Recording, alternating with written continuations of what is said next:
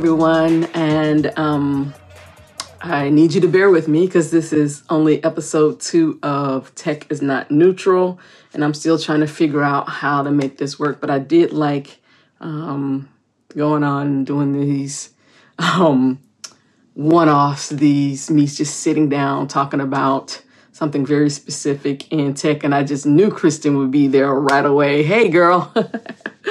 And so today, the topics that I'm gonna cover are Twitter bias, facial recognition software and AI, Facebook leveraging data for friends, and TSA body scanners. So that's where I'm going to go today. And yes, I'm looking over here to read some of these articles and things I pulled. So we're going to start with Twitter. There's a lot about Twitter. So this past week, Jack spoke at, what's it called? Oh, crap. It's slipping my mind. It's called, oh, wow. TED Talks. He spoke at TED 2019. And there are some things that he said that are really interesting and really telling. So we're just going to tell the story of Twitter this week. And again, this is in the context of tech is not neutral. And what I want to do with this show is, because what I see a lot is individuals highlighting one thing or talking about something else, or an article comes out about something else, and people aren't connecting the dots.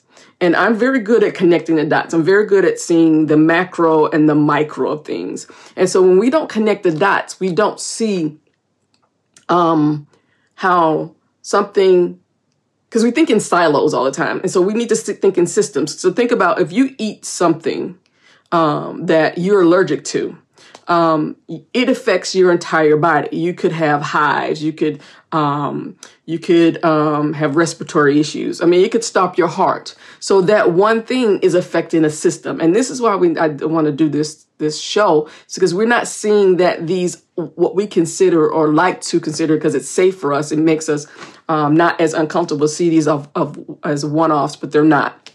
So, Jack was at, TED Talk, and he wanted to talk about how they're changing the platform to be safer for. So he says, in an effort to make Twitter a healthier place. This is an article that I and I'll put all the links in below the. Once this is done, I'll start putting the links below the video so you can see them, and I'll be pinning these to my profile weekly.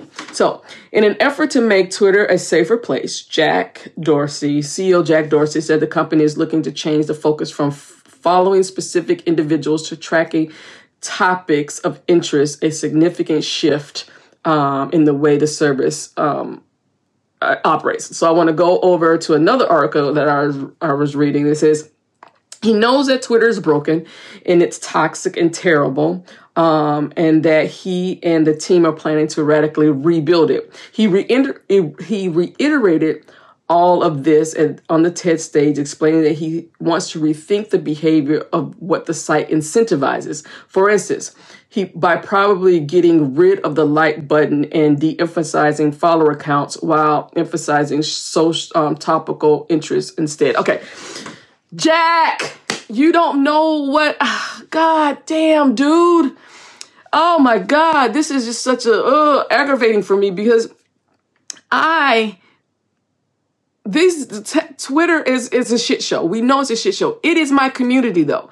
And so how do I find people? I find people when people I know like something, or I go through look at who they're following or who's following them. And I'm like, oh, that's somebody of interest. I don't need you fucking with that, Jack. I don't need you. Can you solve the problems that bother me, that cause me harm? You taking away the like button is not gonna keep me and people like me and people in other marginalized communities safe. That is not our problem. You making this about de-emphasize. I can get with de-emphasizing follower account because I really don't pay attention to my follower account anymore since I know that your platform is now has so many bots on there that it really doesn't matter who who follows me. That I don't mind, but don't take that away from me. I just make it clear that your follower account may not mean what you think it means. It may mean that if you did a better job, Jack, there wouldn't be so doggone many bots on there that are in my, when I spent one day going through suspicious accounts, and I'm going to let you know, if you following me and you have a private account, and I understand that is for whatever reasons, if you follow my main Twitter account, I'm going to soft block you because I cannot have, for my own safety, people who can see me and I can't see them. So that's why I soft block, which means I block you and I block you. So you can still see me, but you can't follow me, because I need to make sure I know who I can see what they have. That's the stuff I need, Jack. And also I don't like the fact that people who have private accounts can follow me and I don't get any notification that they're following me. That's the stuff I need. I don't need you to change likes. I need likes. How do I know,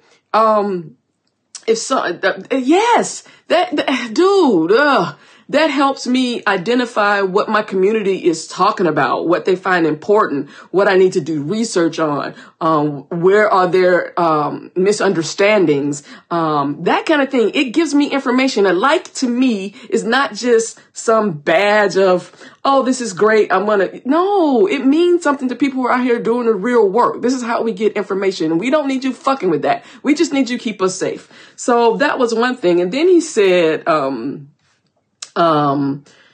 so why was that important? Because Twitter remains filled with harassment, especially for women, people of color, and LGBT communities. Can you go to us and ask us what we need? And then he says what he's doing is fighting. He says his priorities, fighting abuse. The company has also stepped up its ability to proactively remove abuse without users having to report to Twitter. Twitter's automated systems now catch about 38% of abusive tweets. Okay. I'm just gonna, I don't give a shout out to white people, period, let alone a white dude. But Chad Loder, with the moment he created, he continues to create this thread of highlighting, finding people with 10,000 followers or more who are tweeting about killing Muslims, causing harms to Muslims, causing harm to the Congresswoman, that kind of thing. And in his proactiveness, he's gotten news attention. Plus, Twitter has shut down these accounts. This is one individual who has been working on this with the help of, who started and got the community to start reporting these things. That's how this stuff happens from the ground up. Twitter does not have an algorithm to do that. And that's what they need to figure that. We wouldn't be here on Twitter, Facebook, Reddit. None of these things would have gotten to this point of being such a shit show had you in the beginning put things in place.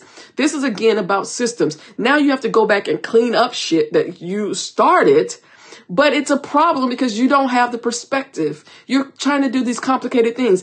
What Chad did was put in your search certain terms, found certain accounts that were threatening the Congresswoman and other Muslims and Muslim communities, put those in a thread, screenshot that, and shared it with the community.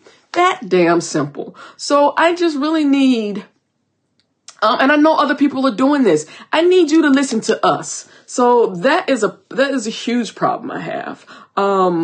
And then I'm going to end the Twitter rant with, so Twitter said a year ago that they were pausing their verification part. And it was so funny because before I even really started, definitely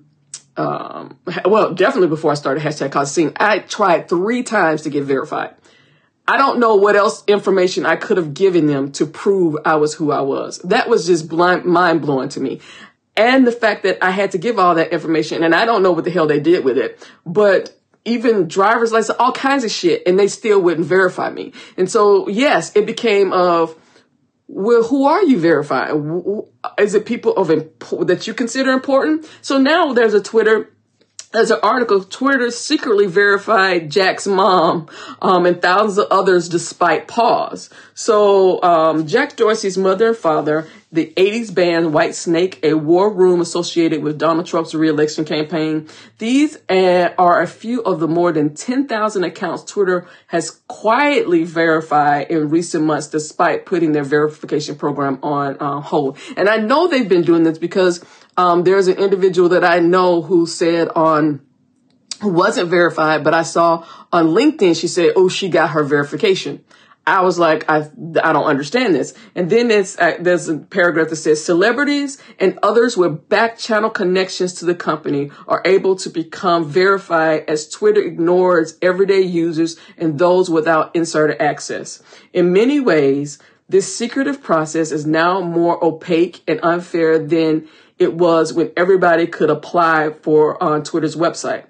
At a time when Twitter says it is trying to be more transparent about its rules, the lack of an official verification process is hurting groups already susceptible to abuse, says a critic. This is the problem. So I thought verification meant just like when you verify, your bank, just so you know who I am. So you know that this is a real account. But that's not what Twitter is. And so the fact that there's a back channel way to get in again shows that Twitter is not neutral, or tech is not neutral. You are not going to the most vulnerable people who need to be verified so that when we report things that our reporting means something to you. You're going to celebrities and all these other people because they said Tom Brady got verified. The Parkland shooting people got verified. No survivors. Yeah, some of the survivors of Parkland shooting. That made sense to me. Tom Brady, he's a celebrity. And then Jack's parents, both parents, his mom and father. Why do they need to be verified? Who the hell are they? And so that is just the thing about as equal as we think things are. These are examples we get every day about that they're not. So I'm going to segue into this next segment. So I'm going to say up front that there are some terms here that I'm going to fumble over because they're scientific terms and they're just a lot for my mouth to say. But there's an article that came out by Luke Stark, and it's called Facial Recognition is the Plutonium of AI. And the subtitle is It's Dangerous Racialization and Has Few Legitimate Uses.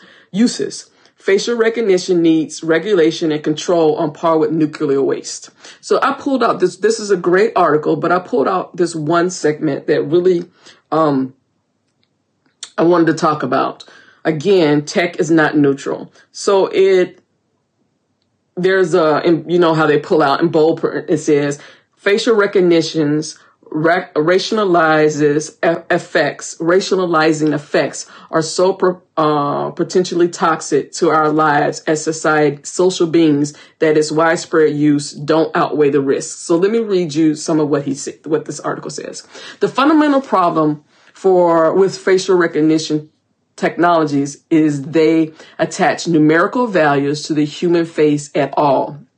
As Brown and other scholars have observed, facial recognition technologies and other systems for visually classifying human beings through data are inevitably and always mean by which race as a constructed category is defined and made visible, reducing humans into sets of legible, manipulative signs has been a hallmark of racialization, scientific and administrative techniques going back to several hundred years. The systems used by facial recognition technologists to code human faces perform an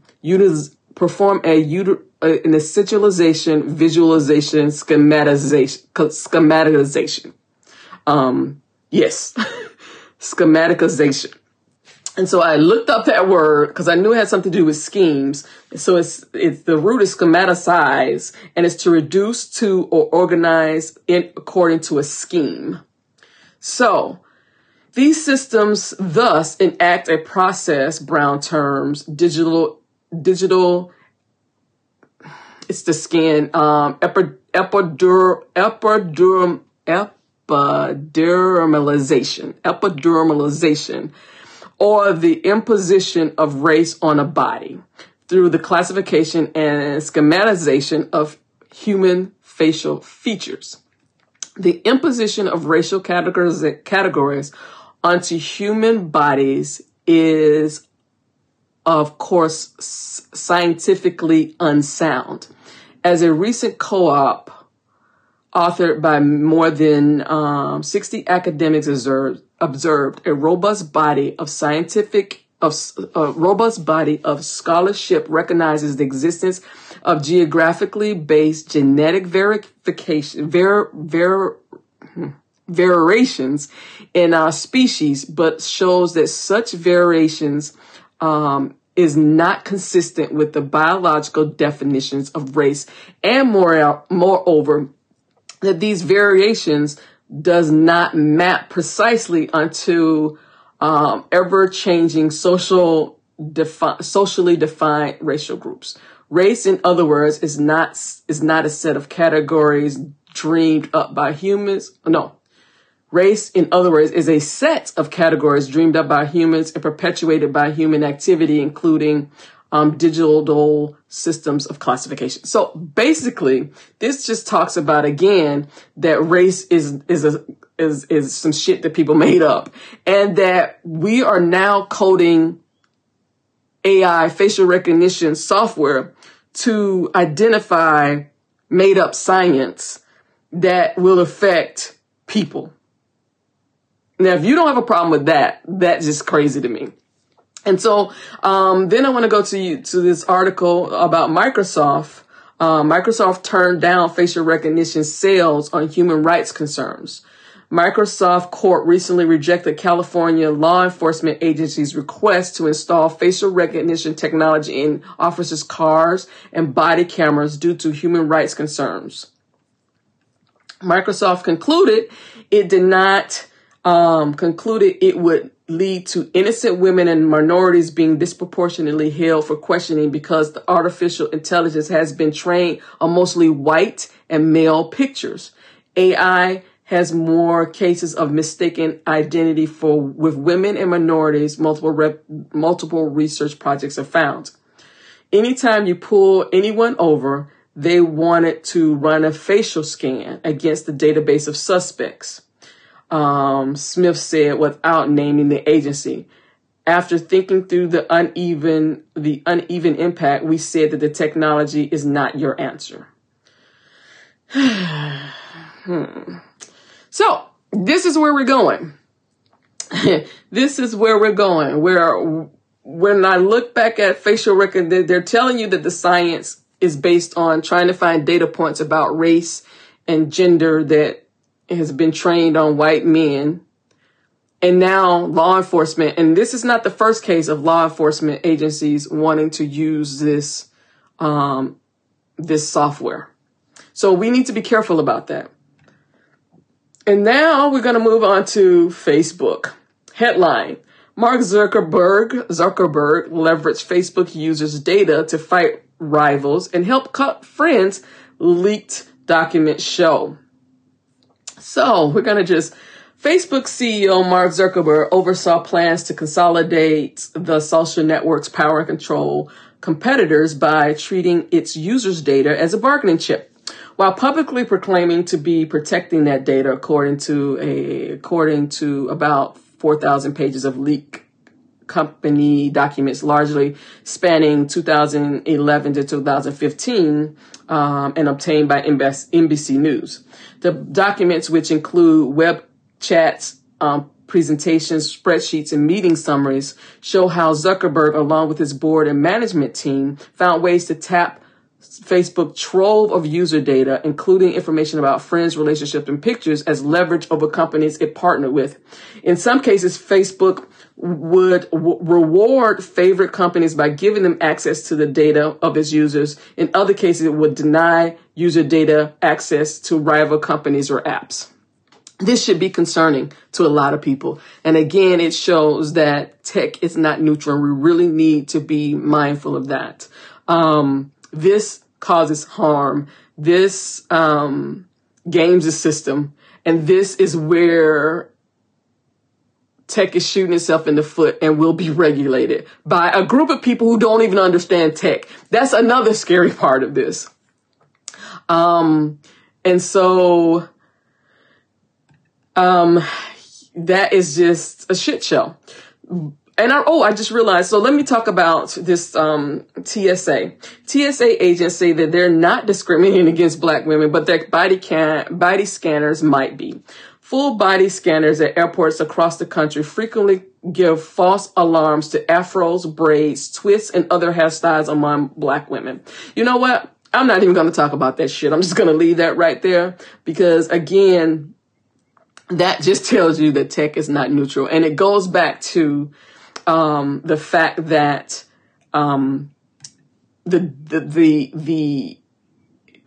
default, or what we're training these processes, these programs, these algorithms to do is based on the default of white people, white men. So if you don't have individuals coding these machines, the programs, the algorithms that are coding these machines that have any lived experience that's beyond whiteness or maleness, yeah, you're gonna have a whole bunch of false positives. And I don't want to say any more about that because this kind of pisses me off. Do you know how much effort people put into doing their hair, and they have to take their hair down, they have to do all this. I don't need you putting your hand in my head. That's disgusting. And it's also, it harkens back to Black women not owning our own bodies, how white slave owners or whiteness has always treated us as property. So you putting your hand through my head to touch something or making me pick, then you're saying that I don't have agency over my own body just to go through this body scanner, and that should be concerning for people. And I'm going to give you a bonus because an article came to my attention yesterday, and it's what Philly Tech should learn from a hate speech incident at a local meetup. So let me start by saying I'm really proud of how the organizers handled this situation. So there was a trans individual. They used the pronoun they. So I'm going to say it's a non-gendered trans individual who gave a talk at the Philadelphia meetup, JavaScript developers meetup. And this individual was invited to speak, and then they received the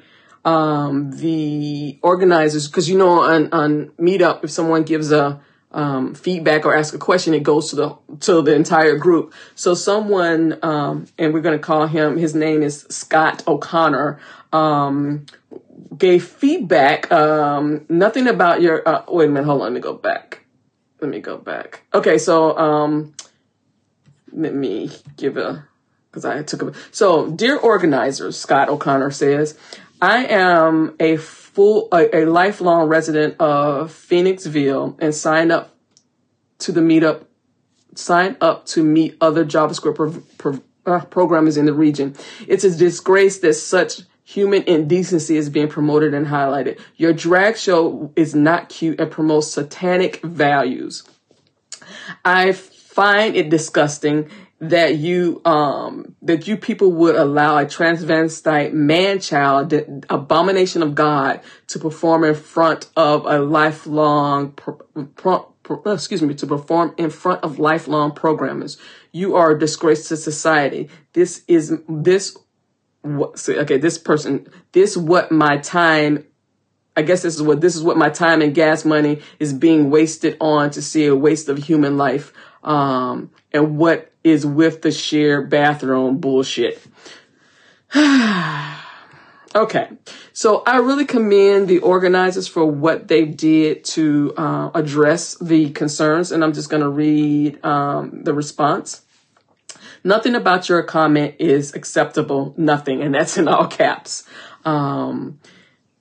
We've stated clearly in our code of conduct that we enforced it strictly. While the rest of us are here to learn from each other about JavaScript in a welcoming community, you chose to sink into your ignorance and hatefulness in the desire to be destructive.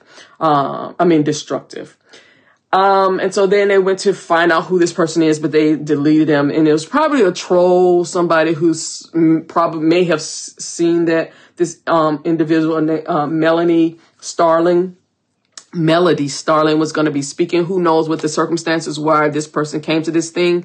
But this is something I want you to think about, because that right there is why tech is not neutral. And going back to last week, tech is not apolitical. It is not apolitical. We all come into these spaces with our own beliefs, our own ideologies, and in creating safe spaces for marginalized people, particularly people who've been targeted, who are consistently targeted. As organizers, I need you to really think about their safety. Not just their psychological safety, because that's what we talk about now, but in our current culture with, people in the highest office of this land, giving what seems to be a sanction to harm other individuals, we really need to think about what that means when we invite people from marginalized communities to our events. Have we thought about their physical safety? Because most of these events are open to anybody. We don't have security. We don't have metal detectors. We don't have anything. We really need to start thinking about this. And this is something I also am thinking about in my conference, #CauseAScene. Because I am highlighting and putting a spotlight on the most vulnerable and the most marginalized in our tech community. And I need to really think about having security there.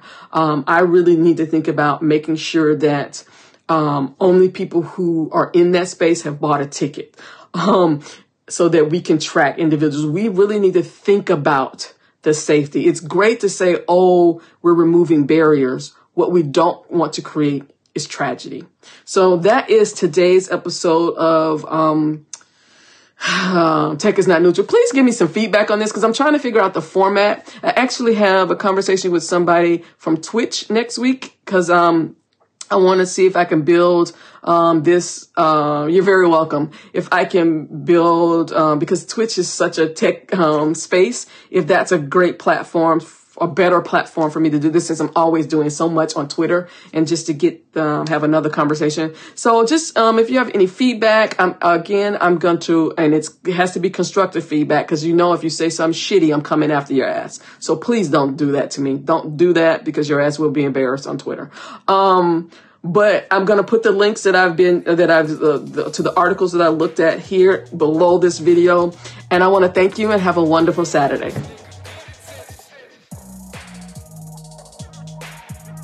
Thanks for listening to this special episode of the #CauseAScene podcast.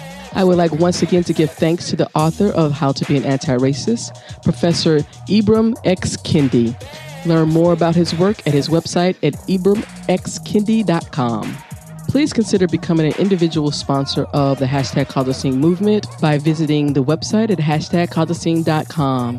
On behalf of everyone here at #CauseAScene, we'd like to thank you again for listening to today's show, and have a wonderful day.